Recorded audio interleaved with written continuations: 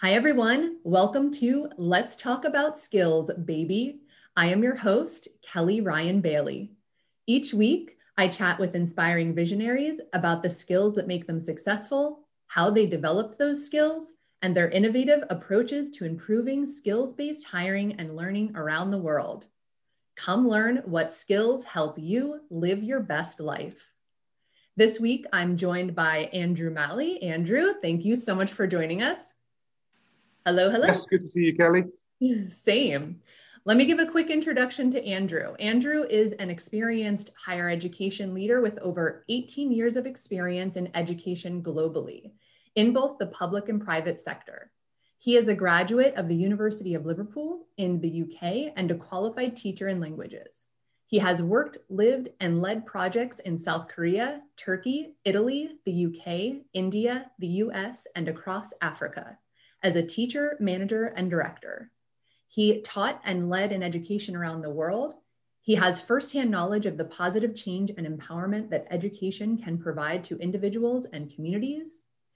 As a leader in the establishment of DHGE, as we fondly call them, but it's Dignity Health Global Education, Andrew firmly believes in providing high quality and work-based learning to the healthcare workforce.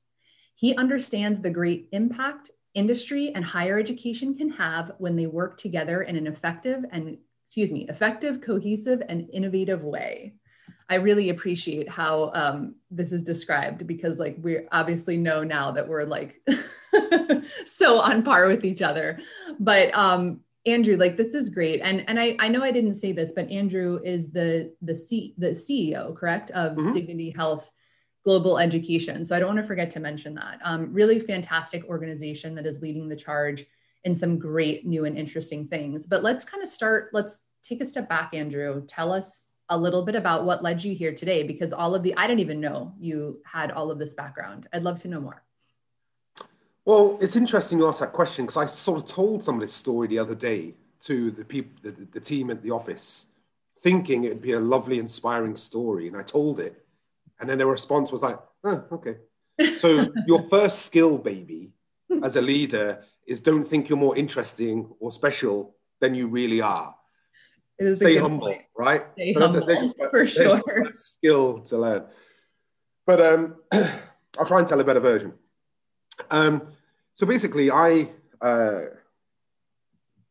grew up in the UK, primarily in London.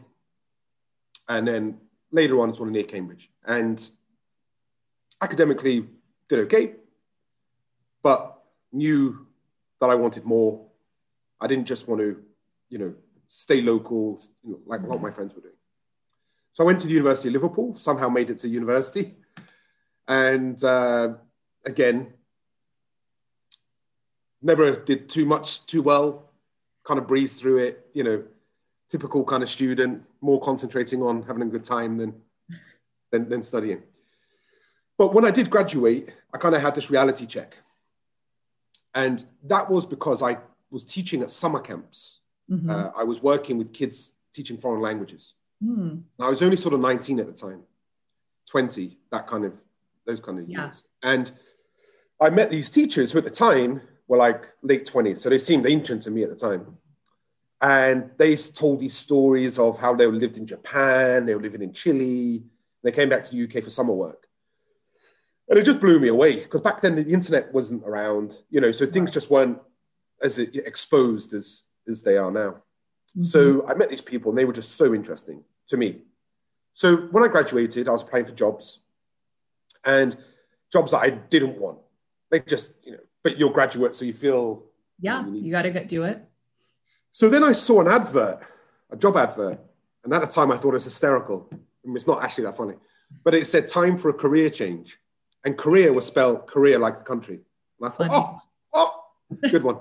So I looked into it and then I saw that I could get a job teaching in South Korea. You didn't need a teaching credential back then. You just needed to be a native English speaker and have a degree, believe it or not. So I went to live in Korea and that was not so much to be a teacher. I didn't really even think about education as a route. It was more just to get out and see the world. Yeah. But I turned my hand to teaching, found out that I was quite good at it, made a career out of it in living abroad. So I lived in Korea for a while, Italy, Turkey, got credentialed in it. And then just, moved up the ladder, if you like. So went from teaching into sort of administration. I set up my own company, which failed in education. And that was a great experience as well. And then moved into sort of the administration side of things. And then into the business of education. Now, people are quite surprised by the business of education. They think it's very philanthropic. And they don't realize that education business is real business. And it's in some ways really bad, in some ways really good. And, it's a challenging world. So, but I moved into that. And then about 4 years ago, I met the leadership of Dignity Health. So Dignity Health at that time were the 5th largest healthcare system in the United States, biggest in California. Since then, they went through a merger with a company called CHI, which is Catholic Health Initiatives. And they created Common Spirit Health, which is like the family name of the company. They kept their brands in their respective markets. So if you go to Phoenix, Dignity Health is kind of ubiquitous. It's everywhere. And they're now the largest not-for-profit healthcare system in the United States. So they've got about 150,000, 160,000 members of staff, $30 billion company. And I worked with the leadership there, and we created Dignity Health Global Education as a response to the lack of quality in healthcare, or lack of consistency of quality in healthcare education, the amount of money that was just being burned through without strong outcomes. And, it really... was really flown. It was launched publicly in April 19. And they're our biggest shareholder as a business. We're not part of their system, which is a good thing, because it's a large bureaucratic kind of monster. Sure. So we're agile, and that's kind of how we've got here. So we have presence in the UK. I'm in Canada at the moment, where we have offices, Phoenix. And it's all kind of blown up after a year. But the road to that journey was seeing a silly advert that said time for a career change. And here we are 20 odd years later doing this. That is so funny. Well, now that, knowing you, of course, before us just jumping on here and recording this, I can see why that would be so funny to see something like that. I would chuckle over that and be like, yes, I would like to do that. Yeah. But I think it's so great, because that's the thing, is like, sometimes when you talk to people about their journeys in life, right, there's no we don't necessarily have, if you're lucky, because I don't know many people that are actually like, yes, that is what I'm going to do. It's typically like, I'm trying to find something that's interesting that you want to go after, and then things just sort of fall into place after that. So I love that that's how you've kind of experienced this and come to this. I want to go back to this company that you started, though, because I find this so fascinating. Some people are nervous to talk about something that they tried and maybe it didn't work, but I think that's actually such an important part of a learning experience and a journey, and sort of probably led you to where you are today. So tell us more about that. Well, so I was teaching English at the time, and it was going quite well, actually. And I had a lot of private classes, and, at the time, at the age, it was a nice income and that kind of thing. So I thought, right, well, let's formalize this and create a company in a school. And so what I did is I created a kind of custom exam prep English language school. And what I mean by that is, sadly, if you look at IELTS tests or TOEFL tests, those English language tests, they're not really indicative whatsoever of someone's language ability. No. They're indicative of how well they've been taught to pass an exam. Yep. So what I did is embrace the notion that, right, if that's what it's all about, let's do it then. Let's do it that way. Yeah. So opened a company, did that. Then now the reality check I had was, and the lesson from it was, is it grew quite quickly, but it was too much about me. Like, I wanted to study with Andrew. I want to study with Andrew. And I hired other teachers. And then I realized, you've got to be quite distant from it being about yourself all the time, but also you've got to manage your growth. You've got to manage the risk. And that's probably what I didn't know at that age. Sure. That actually people are so focused on growing quickly and aggressively, they lose sight of the fact that, there are other things you need to do. And now more than ever, if you look at, particularly in the United States, if you look at businesses in the US, they're all about rapid, especially tech or ed tech, as I'm in, they're all about rapid growth. but actually it doesn't mean the model works, you know. And so that's what that really taught me. And also just not to be scared. Yeah. You know, you try, you fail. Right. And that for me was really important, to be brave. Yes. And I think these are all, like, to me, you're touching on things that are all such important life skills that people forget. I mean, no matter if you're an entrepreneur or not, there are times that you sort of have to kind of put yourself out there, and that level of confidence, just understanding that, like, it's going to be okay no matter what happens, is hard to come by, actually. Well, Kelly, I take that into my life now. Mm-hmm. That lesson is so true. By way of example, I've lived in lots of different countries and moved. And with my partner at the moment, she said, well, what about if this happens? When we moved to, when we started spending a lot of time in Canada. And I said, well, if it happens, we'll just come back to England. Right. What's the worst that's going to happen? Right. And her reaction was, oh, yeah, I guess, right? Like, what's the worst that's going to happen? You know, I mean, it's very much a first world kind of problem, right? Completely. But still, all right, it doesn't work. It doesn't work. It's so true. And I take that to most things now, not in an irresponsible sense, but, you know, you try. There's not really much you could, I mean, if you worry about, I can't remember what it is that the exact phrase that my stepfather has used for my entire life, but essentially it's like worrying about things before they happen. And it's just like a complete waste of time. Like, once it happens, just deal with it, whatever it is. It's also, Kelly, it's quite a self-destructive streak. I was going to say self-fulfilling prophecy, really. Yeah, people crush themselves before they've had a chance to do it. Mm-hmm. And normally that stems from other issues, probably. But it's not a skill as such, you know, thinking about that. But it's certainly something that you have to embrace, that, again, it might not work, but what's the worst that's going to happen? And you know, you do eventually get to a point where you're not going to be able to do that anymore. Right. So you should do it now while you have time to. And, you know, that fear of failure shouldn't worry people, but inevitably it does, right? Yeah. And they'll say, well, I have children, I can't do these things. Children are robust. They're actually quite amazing, aren't they? Yeah, they don't care that your car's a bit worse than it was last. They don't care. No. You know, so, you know, even that excuse, that reason, that rationale, isn't. I have a child, right? She's as robust as they come. Yeah. So, yeah, you've really got to take that chance and move forward. Yeah, I totally agree. So before we jump into DHG a little bit more, I want to ask you one quick question, because you've mentioned to me before that, you know, your brother has these schools. So it feels like there's like some sort of special entrepreneur blood in your family. But now that you're describing what you're describing, I'm wondering, like, is there something through childhood that sort of gave, because if there's at least 2 people in your family that I'm aware of that are willing to go out there and try something, was there something about the way that you were brought up that... You know, so I have an older brother and a younger brother. My older brother, I share the same parents. My younger brother is with my stepfather and my mother. Mm-hmm. Me and my older brother, we grew up on the let's say the bad side of town, and really quite poor, you know, not poor in love, but, you know, certainly in material wealth. But looking back, I know that at the time, obviously didn't mean much. But, you know, we where we grew up in the 80s became very drug infested and these kind of things. So you knew you had to get out of this. Yeah. Like, even at that young age, you knew. My little brother, thankfully for him, had a slightly more stable kind of middle class upbringing, which served him well. You know, he's a lovely young man. But for me and my older brother, I think it was the drive to do better, and you know. But my brother actually is an incredibly conservative chap in terms of very measured. Interesting. But neither one of us wanted to get into education.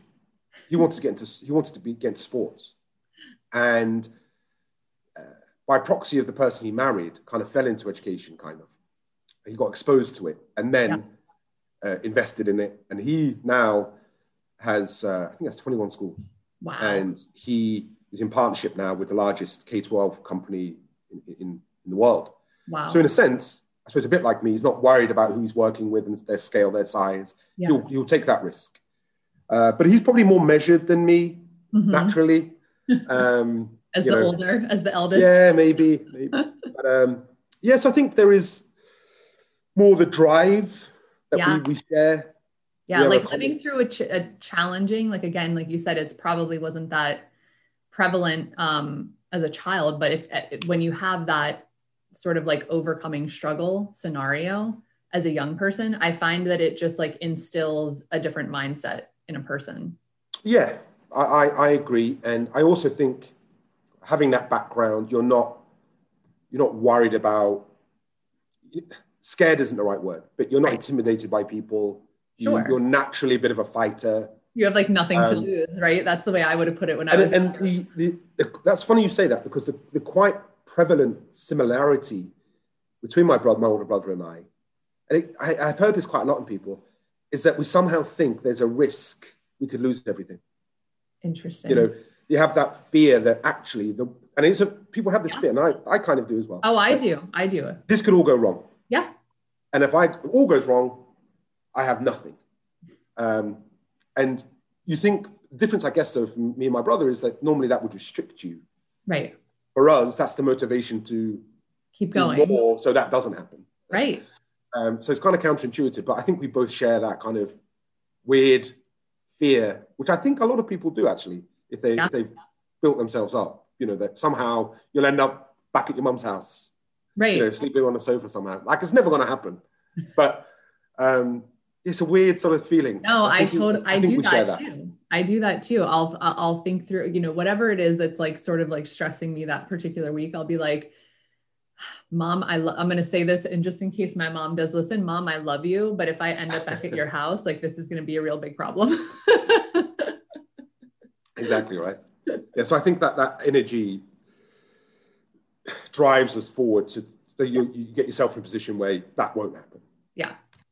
Yeah. No, I just wanted to point that out, because I just found that really interesting when you shared that with me. And I was like, I wonder when you think about education though, here's the thing that I always wonder, because of course, like, there's a lot of courses, and we've talked about these with DHG too, like on resilience and all these things, right?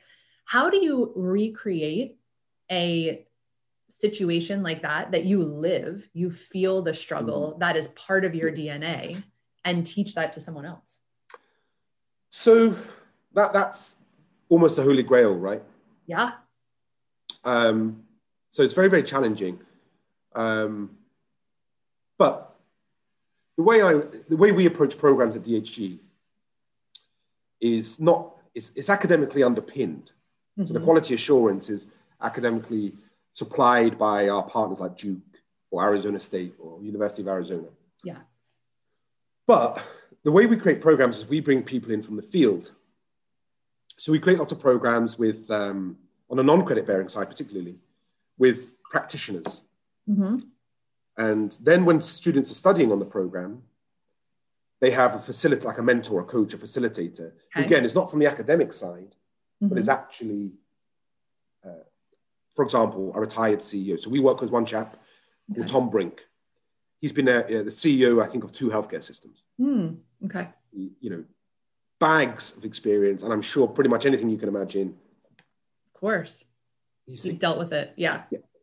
So for our students, that's who they speak to every day. And so the recreation of the stress and the worry, like you say, is quite challenging to do. Mm-hmm. But having those real voices, more practiced than theory, right, I think goes some way to doing it. And what we've realized in our company in healthcare, and I actually know this from a languages background, when you're teaching languages, unless you actually go and do it, you're not going to learn anything. Yeah. So I can teach you in a language how to shop at the supermarket. Completely. But until you go to the supermarket, it means nothing, right? Right. So the best way of learning is doing, kind of thing, right? Yeah. And, you know, so ultimately that's always the best experience. But if you have people around you who can guide you through it, show you it, help you deal with it, then I think that's a good second best.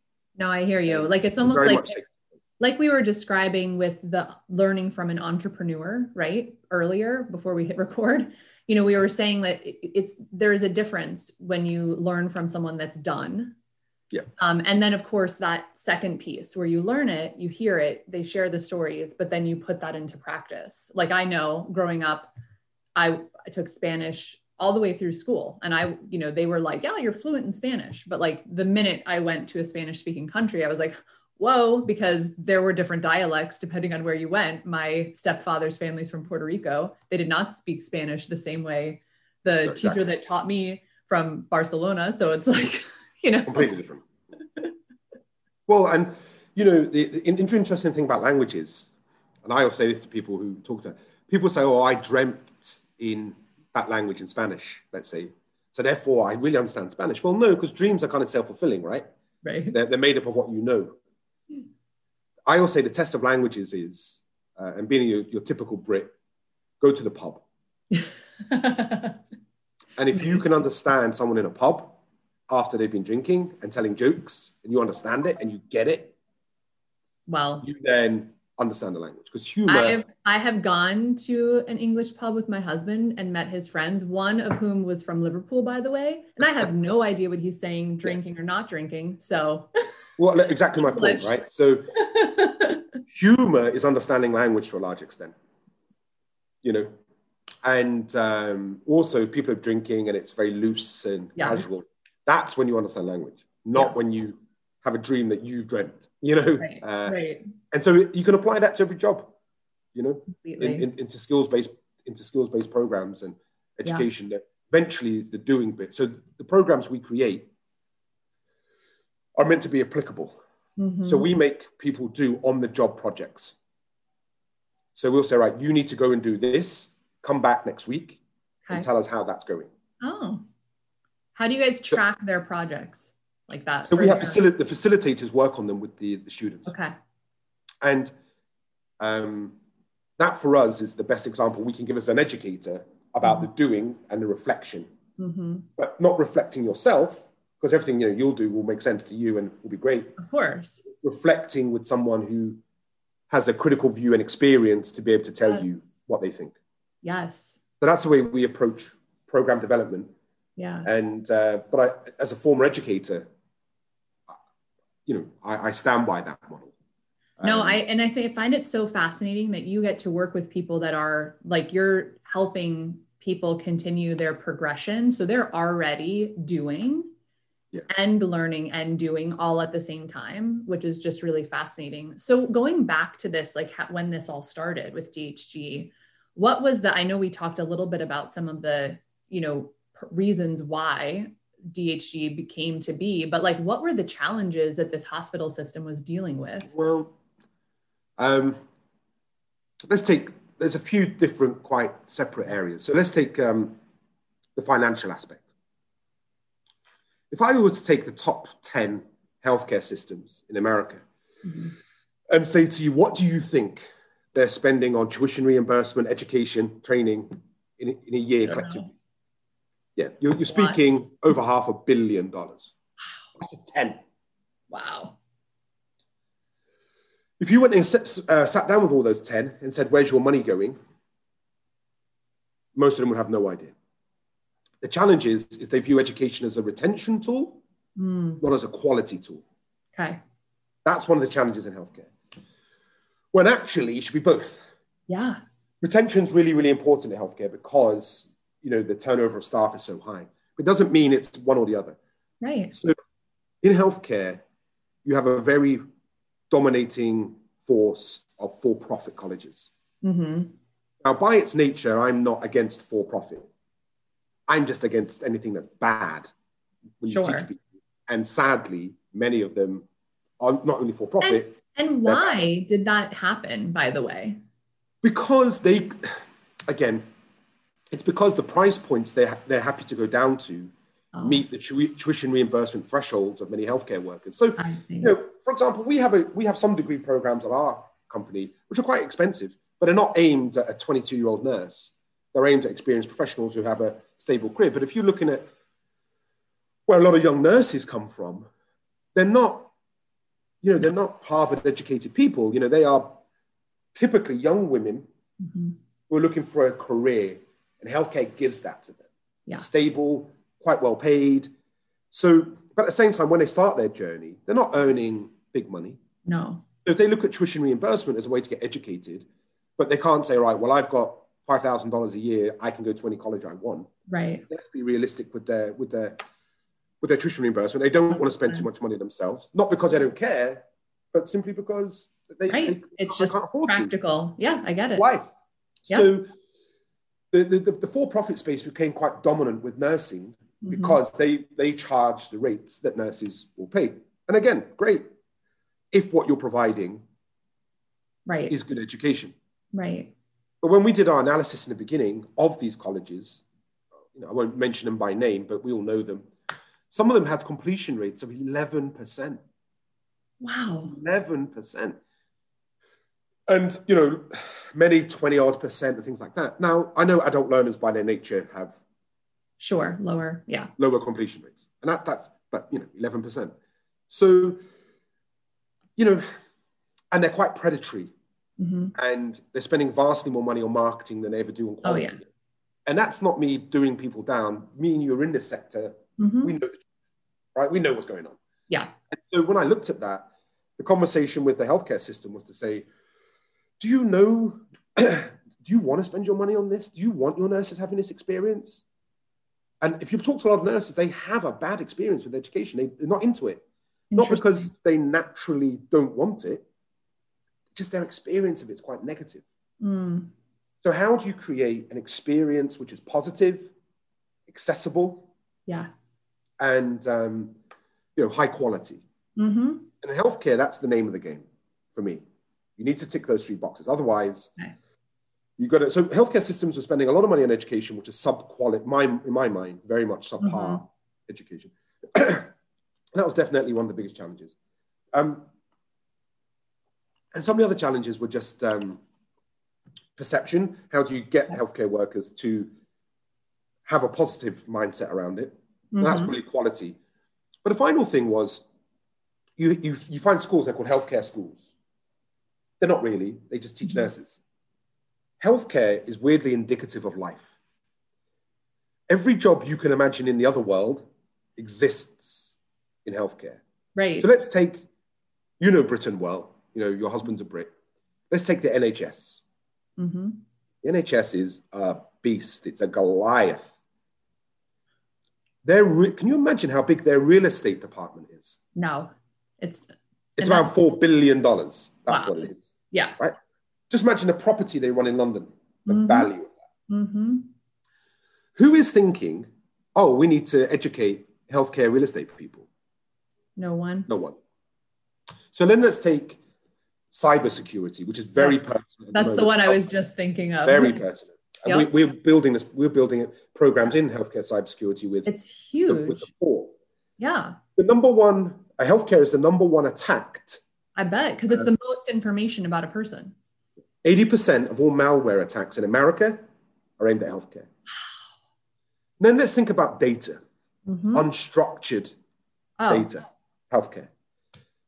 In the last couple of years, $30 billion of litigation. Healthcare. Yep. So yes, we can educate nurses, but we need to understand ethics, compliance, data, clinical practice, management, leadership. These are all huge issues in healthcare, which healthcare schools, they don't deal with that. They deal with nurses, because nurses are seen as the cash cow. They're the big group. Let's go after them. But in actuality, what healthcare systems need is they need all of their staff to have better business acumen, obviously clinically be stronger, understand ethics and compliance, understand business, understand cyber awareness, understand, topics which are really relevant to healthcare, which are, really underserviced. Think about medical lab workers. There are thousands of them. Now, if you're a medical lab technician and you transition to a medical lab scientist, which is kind of like an RN to BSN for nursing. Sure. But that career progression, on average, increases your salary by over $30,000 a year. It's a lot. It's a lot of money. And for a family, like we get quite blasé about money in the modern world because we're so wealth and celebrity conscious. $30,000 a year is a real jump in. That changes your family's standing. It totally does. Do you know which universities offer medical lab scientist programs? Probably No, not. I can't even think of any. I know a ton that offer the medical tech stuff. Yeah. And so like University of Cincinnati have a tremendous program in that space. Wow. And again, who's looking after those people? You know, they're the people doing the testing. So you're in COVID, who do you need? Yep. You need these medical lab people, right? So again, our role and the challenge that to make people understand in the beginning was, yes, we'll do nursing. Yes, we'll do these things. Obviously, they're a big audience. They're really important. Of course.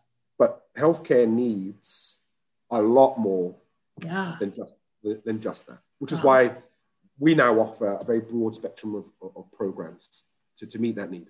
That is amazing. And when you think about it too, like as we were just describing earlier, the people, like you have these, that former CEO of the health system that is actually like helping facilitate a course. Let's use that as an example. Now that you've described this, I'm like, how fantastic is it for, let's just use a nurse as an example. Like nurses now, if you think about it in this way, or anyone going into the healthcare field has so much opportunity, and you actually want to keep those people in, because once they have one breath of experience, if a nurse was to take their knowledge that they build in all of that time working with patients and what, you know, I don't know all the ins and outs of it, but like, you know, that, and take that into another area that is maybe like less hands-on, but still that understanding brings a whole new, I mean, for the health systems, I mean, I can only imagine you'd want to keep those people in as much as possible. Yeah, absolutely. And the experience is really important. But also the nature of transferable skills is really important. Yeah. In healthcare. So let's take a good example. On one of our nurse leadership program, which we offer with Duke, fantastic, our most popular program, fantastic program. There's a unit on it on finance for nurses. Okay. And we assess nurses. We do survey data. We capture a lot of information about them. All of them dread it. Number one. Number two, afterwards, it's our most popular unit. Because they're like, I didn't understand finance. But the people teaching them are from that world. Yes. Apply it to their job. And when I say finance, I don't mean high finance. I don't mean, raising money and that kind of thing. I mean finance skills, P&Ls. Because what happens in healthcare is if you're a nurse, you transition into management, boom, here are your Excel spreadsheets, go do it. It's daunting. So those kind of things are great, but the best way to learn it in healthcare is from someone who's done it.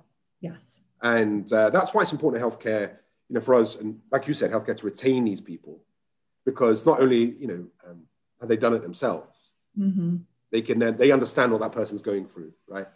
So they understand that nurse is actually quite scared of this stuff. Yeah. And how do I teach them it? So yeah, that kind of information is invaluable. That's amazing. So do you guys, do DHG just serve the hospital system, that the healthcare system or like anyone? Anyone. Okay. So we service Common Spirit Health, which is obviously a nice thing to have. Yeah. Don't get me wrong, that comes with challenges. They're not a friendly client. They're still a business, right? They still get it. Yep. Everyone's it's the real world. But we also service healthcare systems and hospitals and clinics in all across America. So, for example, in Arizona, I think we work with 19 hospitals and healthcare systems. We work with Norton Health, for example, the biggest one in Kentucky. So the reason why that's important is because, and you spoke about this once, Kelly, if you look at healthcare, it's like a merry-go-round. Yeah. One person leaves one company, goes to another company, comes back, goes there, comes back. Because the turnover of staff is huge. Wow. 50% of nurses leave within 1 year. So what you need to know is not so much just how you keep people, but that the people coming in after them have the right skills and competencies and education that you're going to need. Right. So one of the reasons we do that, of course, is the fact that it's for the common good. There's a common good in it. And there's good business in it, but there's actually common sense in it. You want that system to be educated well, because their staff, by the way, at some point are coming your way. Yeah. So that's really important. So we teach As a business, we're primarily kind of an enterprise business. Mm-hmm. So we teach, people will send their staff to us to get educated. But also we're open enrollment. So if a nurse says, I want to go do this program, can I enroll? We, of course, no problem with that at all. Yeah. But primarily we're an enterprise business, but actually the majority of our students don't come from our health system backer. They actually come from other places.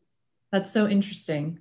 Now, how do you okay, so let's lean into that sort of the high turnover situation, because how would a, hospital or whatever, healthcare organization understand or know that particular new employee or current employee has had a certain amount of training? Well, it's interesting. That was one of the questions that we first raised ourselves when we set this business up. It was, we can do our own leadership programs, right? Mm-hmm. We could do it. And they do that. In a lot of healthcare systems, they have their own education program. So Kaiser will have a leadership program. Right. Norton has a leadership program. But we didn't do it that way. We brought Duke in to do leadership programs. So we have a healthcare leadership academy. And the reason we did that is because that credential is then mobile. Mm-hmm. And the reason why I say it that way is because if I go to, the Kelly Bailey right. healthcare system, and I've got the Andrew Malley leadership program, you might say, well, I don't care about Andrew Malley's leadership program, right? But if I've got a Duke program, that academic credibility travels. Yes. So that's one way to make credentialing a mobile thing, Okay. Work with schools to underpin the quality that everyone recognizes that credential. Mm-hmm. But in terms of turnover of staff, it's interesting because if you take nursing, which is obviously the biggest turnover, the notion that one credential covers every nurse in America is absolutely bananas.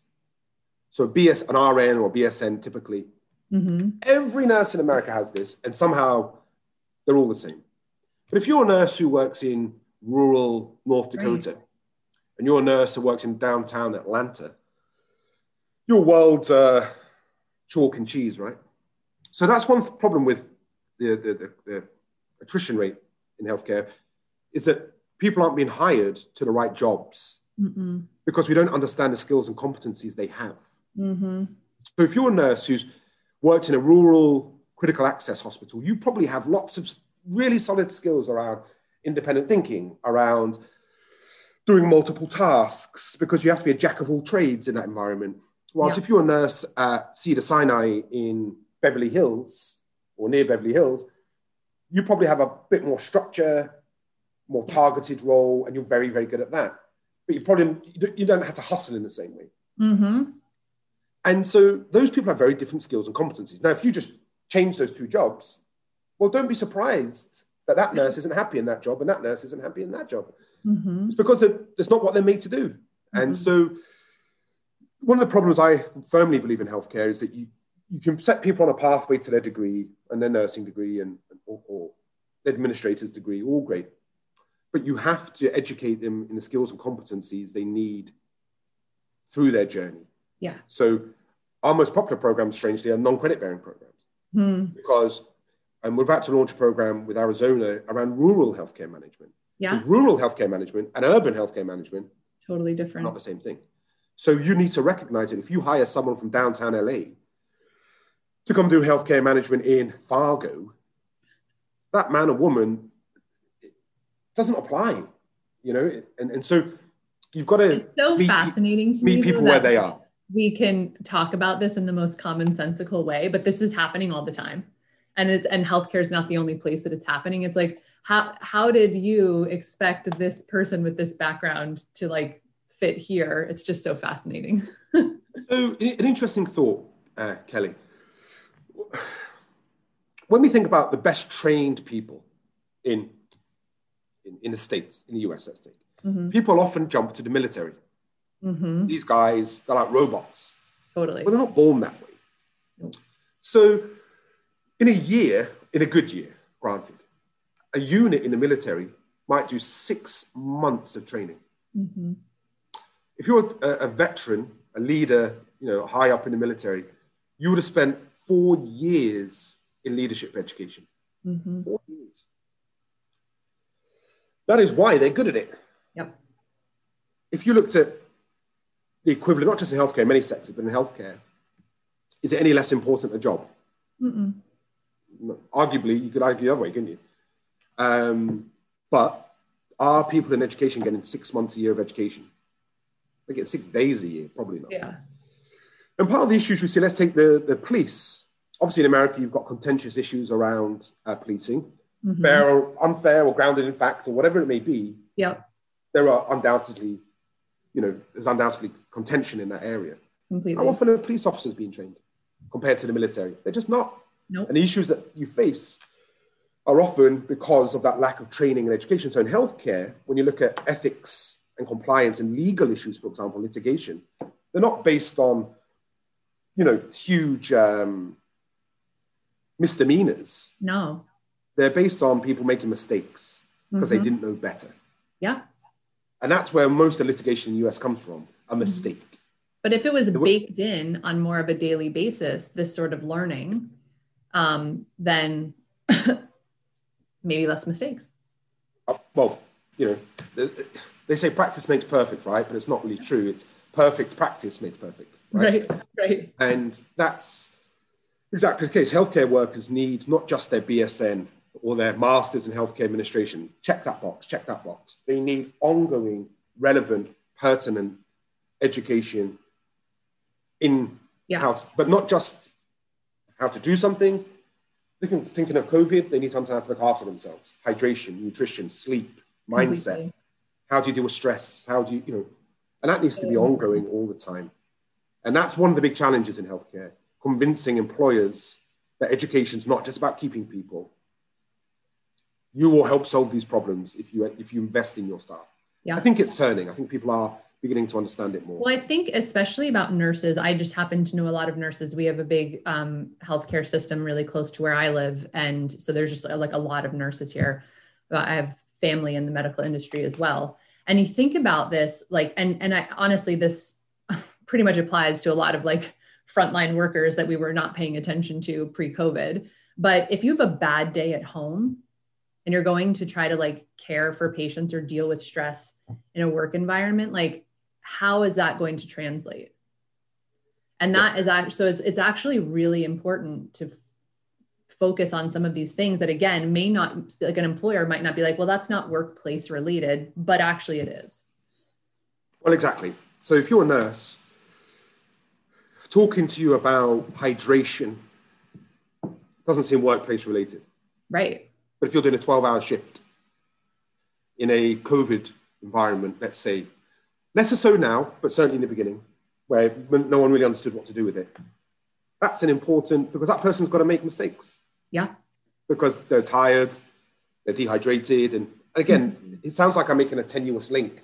No. Actually, it's not, because my you friend that's a nurse, like this is the one thing she talks about. She has 4 children. So this has been like an extremely difficult time for her to begin with, let alone when she comes into work, she's like, I cannot take a sip of water for 12 hours because there's no time to use the restroom. And that might sound ridiculous, but it's just the fact of it. And so I know for me, and hopefully anyone else knows this, like if I miss a meal because I'm just too busy that day, or I don't have enough water, or, whatever it is, right? Like that actual, like typical, just well-being stuff to take care of your body. Like I cannot even function and I'm not taking care of patients. So people think of skills and competency and understanding as always a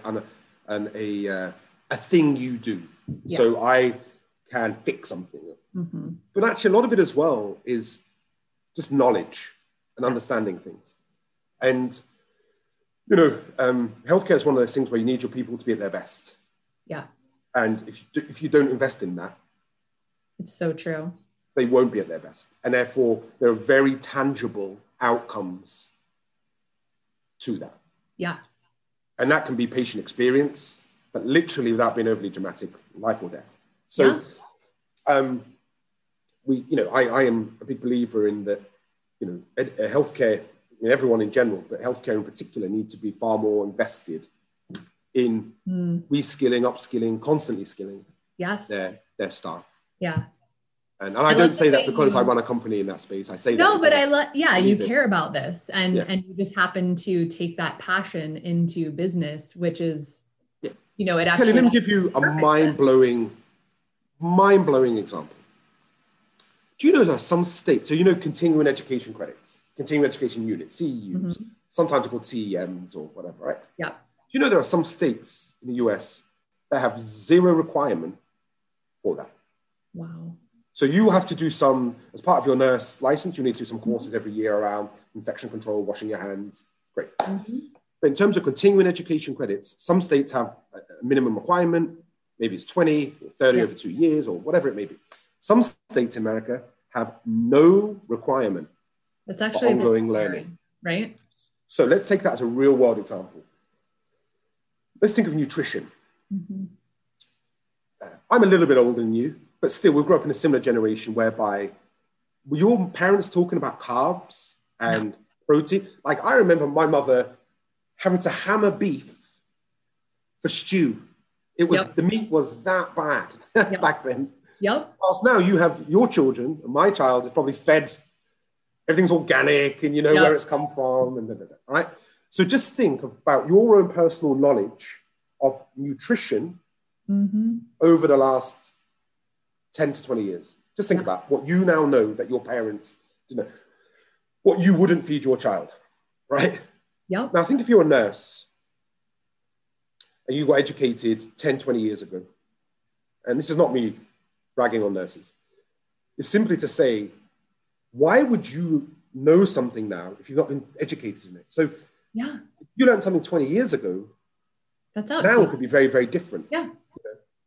And if you don't keep that updated and refreshed, you don't know more just because you're around it.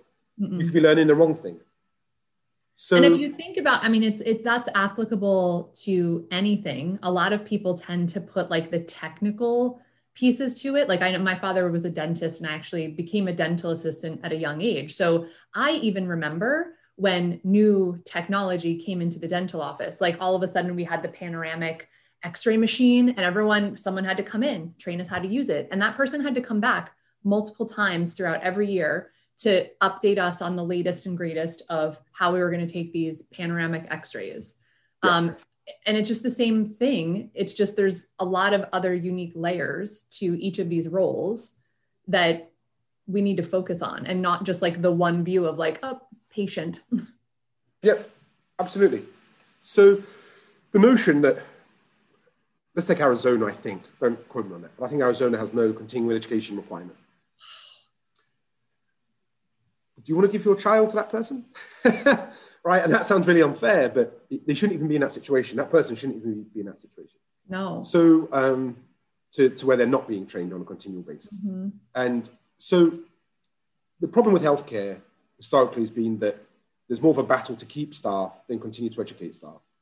And they're firefighting a lot, you know? Yeah, that makes sense. They don't invest in it. So Common Spirit Health, at the time, Dignity Health, and Dignity Health still exists as a brand, obviously saw that, wait a minute. Right. You know, something's not quite right here, you know? Yeah. And so they invested in that problem and we set the company up. But still, frankly speaking, we'll still speak to a lot of people and a message doesn't resonate with them. Wow. You know, which is quite a scary thought. But I think increasingly. Yeah, it's coming to aware. Yeah. So, you know, it's funny because I already know that you're doing this with these professional athletes, like bringing them into this learning environment.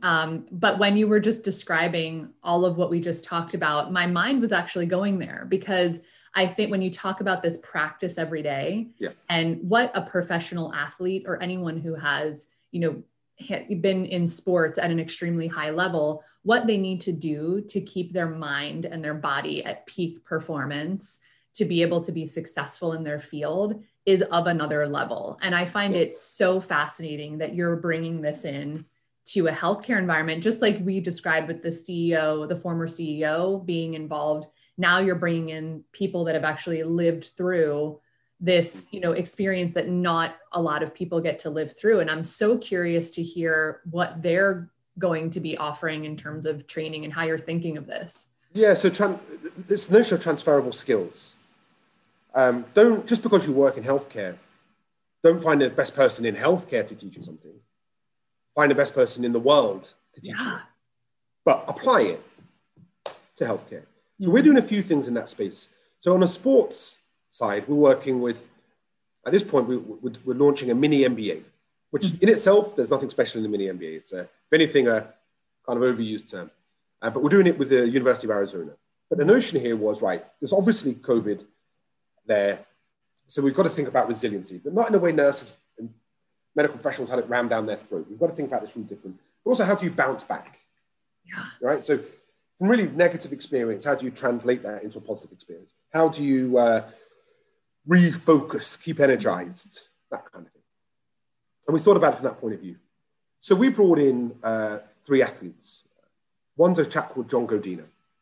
He is a multiple-time world champion in shot put, Olympic medalist, and also set up a large and very successful athlete training organization called Altus. He's trained tens and tens of Olympic athletes. Amazing. Another chap is Max Starks. He is, two-time Super Bowl winner with the Pittsburgh Steelers, a few years ago. Another guy is Asso Bolden, who again, world champion 100-meter runner, multiple-time medalist in the Olympics. And these guys have had defeat, they've had wins, they've had bad time, but what they have supremely is they've learned how to focus. Oh. And they're not good at what they do purely because they're naturally talented. Yes, they are, obviously. But also because practice, mindset, focus. Now, if you want to talk to Max, he wins the Super Bowl with the Pittsburgh Steelers. That's impressive in itself, right? But then you break that down a bit further. Had 100 million people plus watching him on TV. He played in a stadium of maybe 100,000 people watching him. Yep. He has won it twice, quite close to each other. So he understands the resetting. Yep. He's in a team of 50 people, who have won. And Max will tell you, his team that won a Super Bowl, they weren't the best players that he's ever played with. But they were the best team. Yeah. So amongst all that, and that's just a part of the narrative, amongst all that, are there lessons in there that we can learn from? Yeah. And having sat down with these chaps and spoken to them, yes, they understand not just winning, but they understand mindset, refocusing, challenging the norm, teamwork, pressure. And that's not to equate a shot putter with a nurse, but it's to say that there's a lesson in there. Yeah. That you can learn from, but also there's actually an interest in it. It's human interest. Oh, yeah, exactly. You look at these guys like superheroes. Like, I will never understand what it's like to stand on an Olympic rostrum. No. So when they speak, you listen, So we're using them as that transferable skill, as that unique voice that we know people will listen to. Yes. Let's take another example. We're currently engaged, I can't say who right now, but we're currently engaged with one of the best acting schools in the world. So you'd say to me, what's healthcare and acting got to do with each other, right? Why would you put the two together? Well, let's think of communication in healthcare. Yep. I mean, it could be a nurse telling a family that someone's died. Yep. It could be you're dealing with a healthcare system. It could be you're an executive. It could be communication in healthcare is so important. Yes. So who better to teach you how to articulate, respond, be spontaneous, improvise. Exactly. I was totally thinking the improv right away, because in those environments, like, you do not know what is going to come at you that day. And your mind has to be ready. And honestly, the only way for your mind to be ready to respond to things immediately is to practice doing that over and over and over again. Yeah. So we're bringing in that group who are the best in the world at what they do in terms of communication, teaching actors, blah, blah, blah. Not because we're trying to create actors, but we're trying to create people who know how to communicate, talk. I love that. Meet the circumstance. And, yeah. And actually it's interesting as well, Yeah.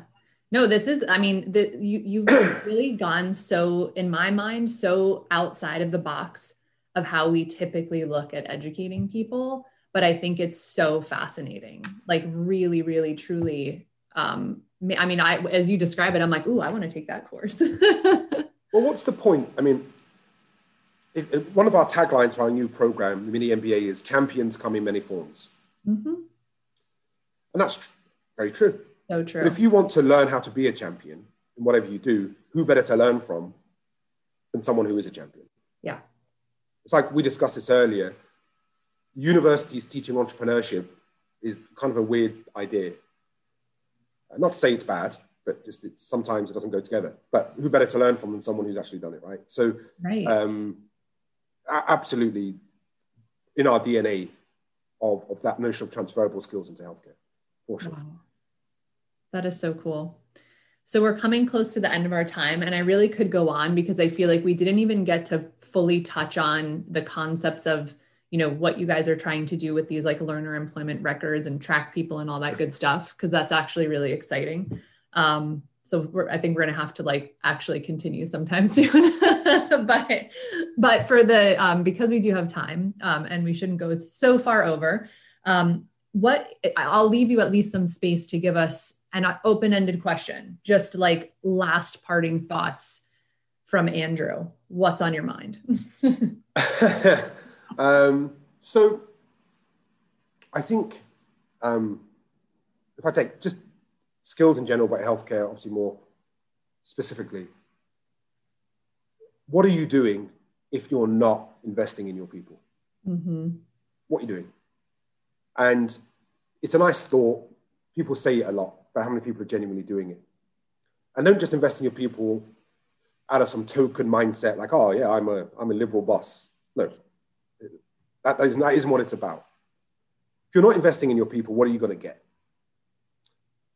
You know, you'll get what you put in, right? So if you look at healthcare, just take a healthcare system in general. If everyone was a bit more ethics and compliance knowledgeable, if everyone was a bit better at clinical practice, if everyone had a bit more business acumen, if everyone had just a little bit more, I don't mean they're expert, but they have a little bit more grounding in these general areas, think of what that would mean. You'd save millions of dollars in litigation, probably. You'd have better outcomes for your patients. You'd have better budgeting. You'd use your data well. And that's really my thought process. I try and explain to people this. It's not about grandiose degrees and MBAs, and those are wonderful things. I congratulate anyone who invests in education. But obviously let's talk about skills, baby, right? Yep. So don't just give people money to get an MBA, invest in their skills. Yes. And if you're not, you've got a problem. And so that would be that's always my frustration in healthcare. That makes a lot of sense. And in all honesty, like I don't want to take away from these parting words because they really are fantastic. But when you think about it this way too, when you focus on that for people, just those little incremental pieces, like you mentioned, they actually bring that back into their life outside of work, which, you know, again, I'm one of those people that is all about social impact. But if you think about how much that could change their family environment, change their community, like broader, there really is something to be said about that. So two of the key words I often use with the kind of programs we offer are confidence and competence. Mm-hmm. They both are very, very interconnected. Yeah. So let's take the finance module I mentioned to you for nurses. So if I'm a nurse transitioning maybe from some kind of clinical area into business or management, administrative role, you need to be competent, but you need to be confident. Mm-hmm. And that naturally, as you say, goes hand in hand with how you then respond generally. Yes. If you're feeling more confident, more competent at work, that will also impact, you know, your life at home, etc. And so those two key themes are very central to what we do. I love that. Confidence is like my favorite all-time foundational. I say it's a skill. I'm just going to go with it, but I love it. Yeah. Well, Andrew, thank you so much for joining me today. And for anyone that is more interested in finding out more information, it's dhge.org, right? That's right. .org. Yep. And they're on Facebook, LinkedIn, Twitter, follow, because he's doing, and the whole organization, wonderful people doing really, really amazing things. Andrew is most often found on LinkedIn from a social media platform, right? Yes, I'm learning to embrace social media more fully. I see your stuff. You're doing good. Yeah, thank you. Definitely. And if you guys want to listen in to Let's Talk About Skills Baby, or watch, whatever your preference is, you've got YouTube, Spotify, iTunes. You can find me, Kelly Ryan Bailey, on all the various social channels. I try my best too, but like we all have life. I would also love to hear some feedback, rate, review. Let me know what else you'd like to hear. It'd be really great. But Andrew, thank you again. We're going to have to do this another time and just sort of like continue this discussion, because I feel like there's a lot more. Love all of the things that you're doing. Thank you. Hope you guys have a great day. Yes, thank you, Kelly.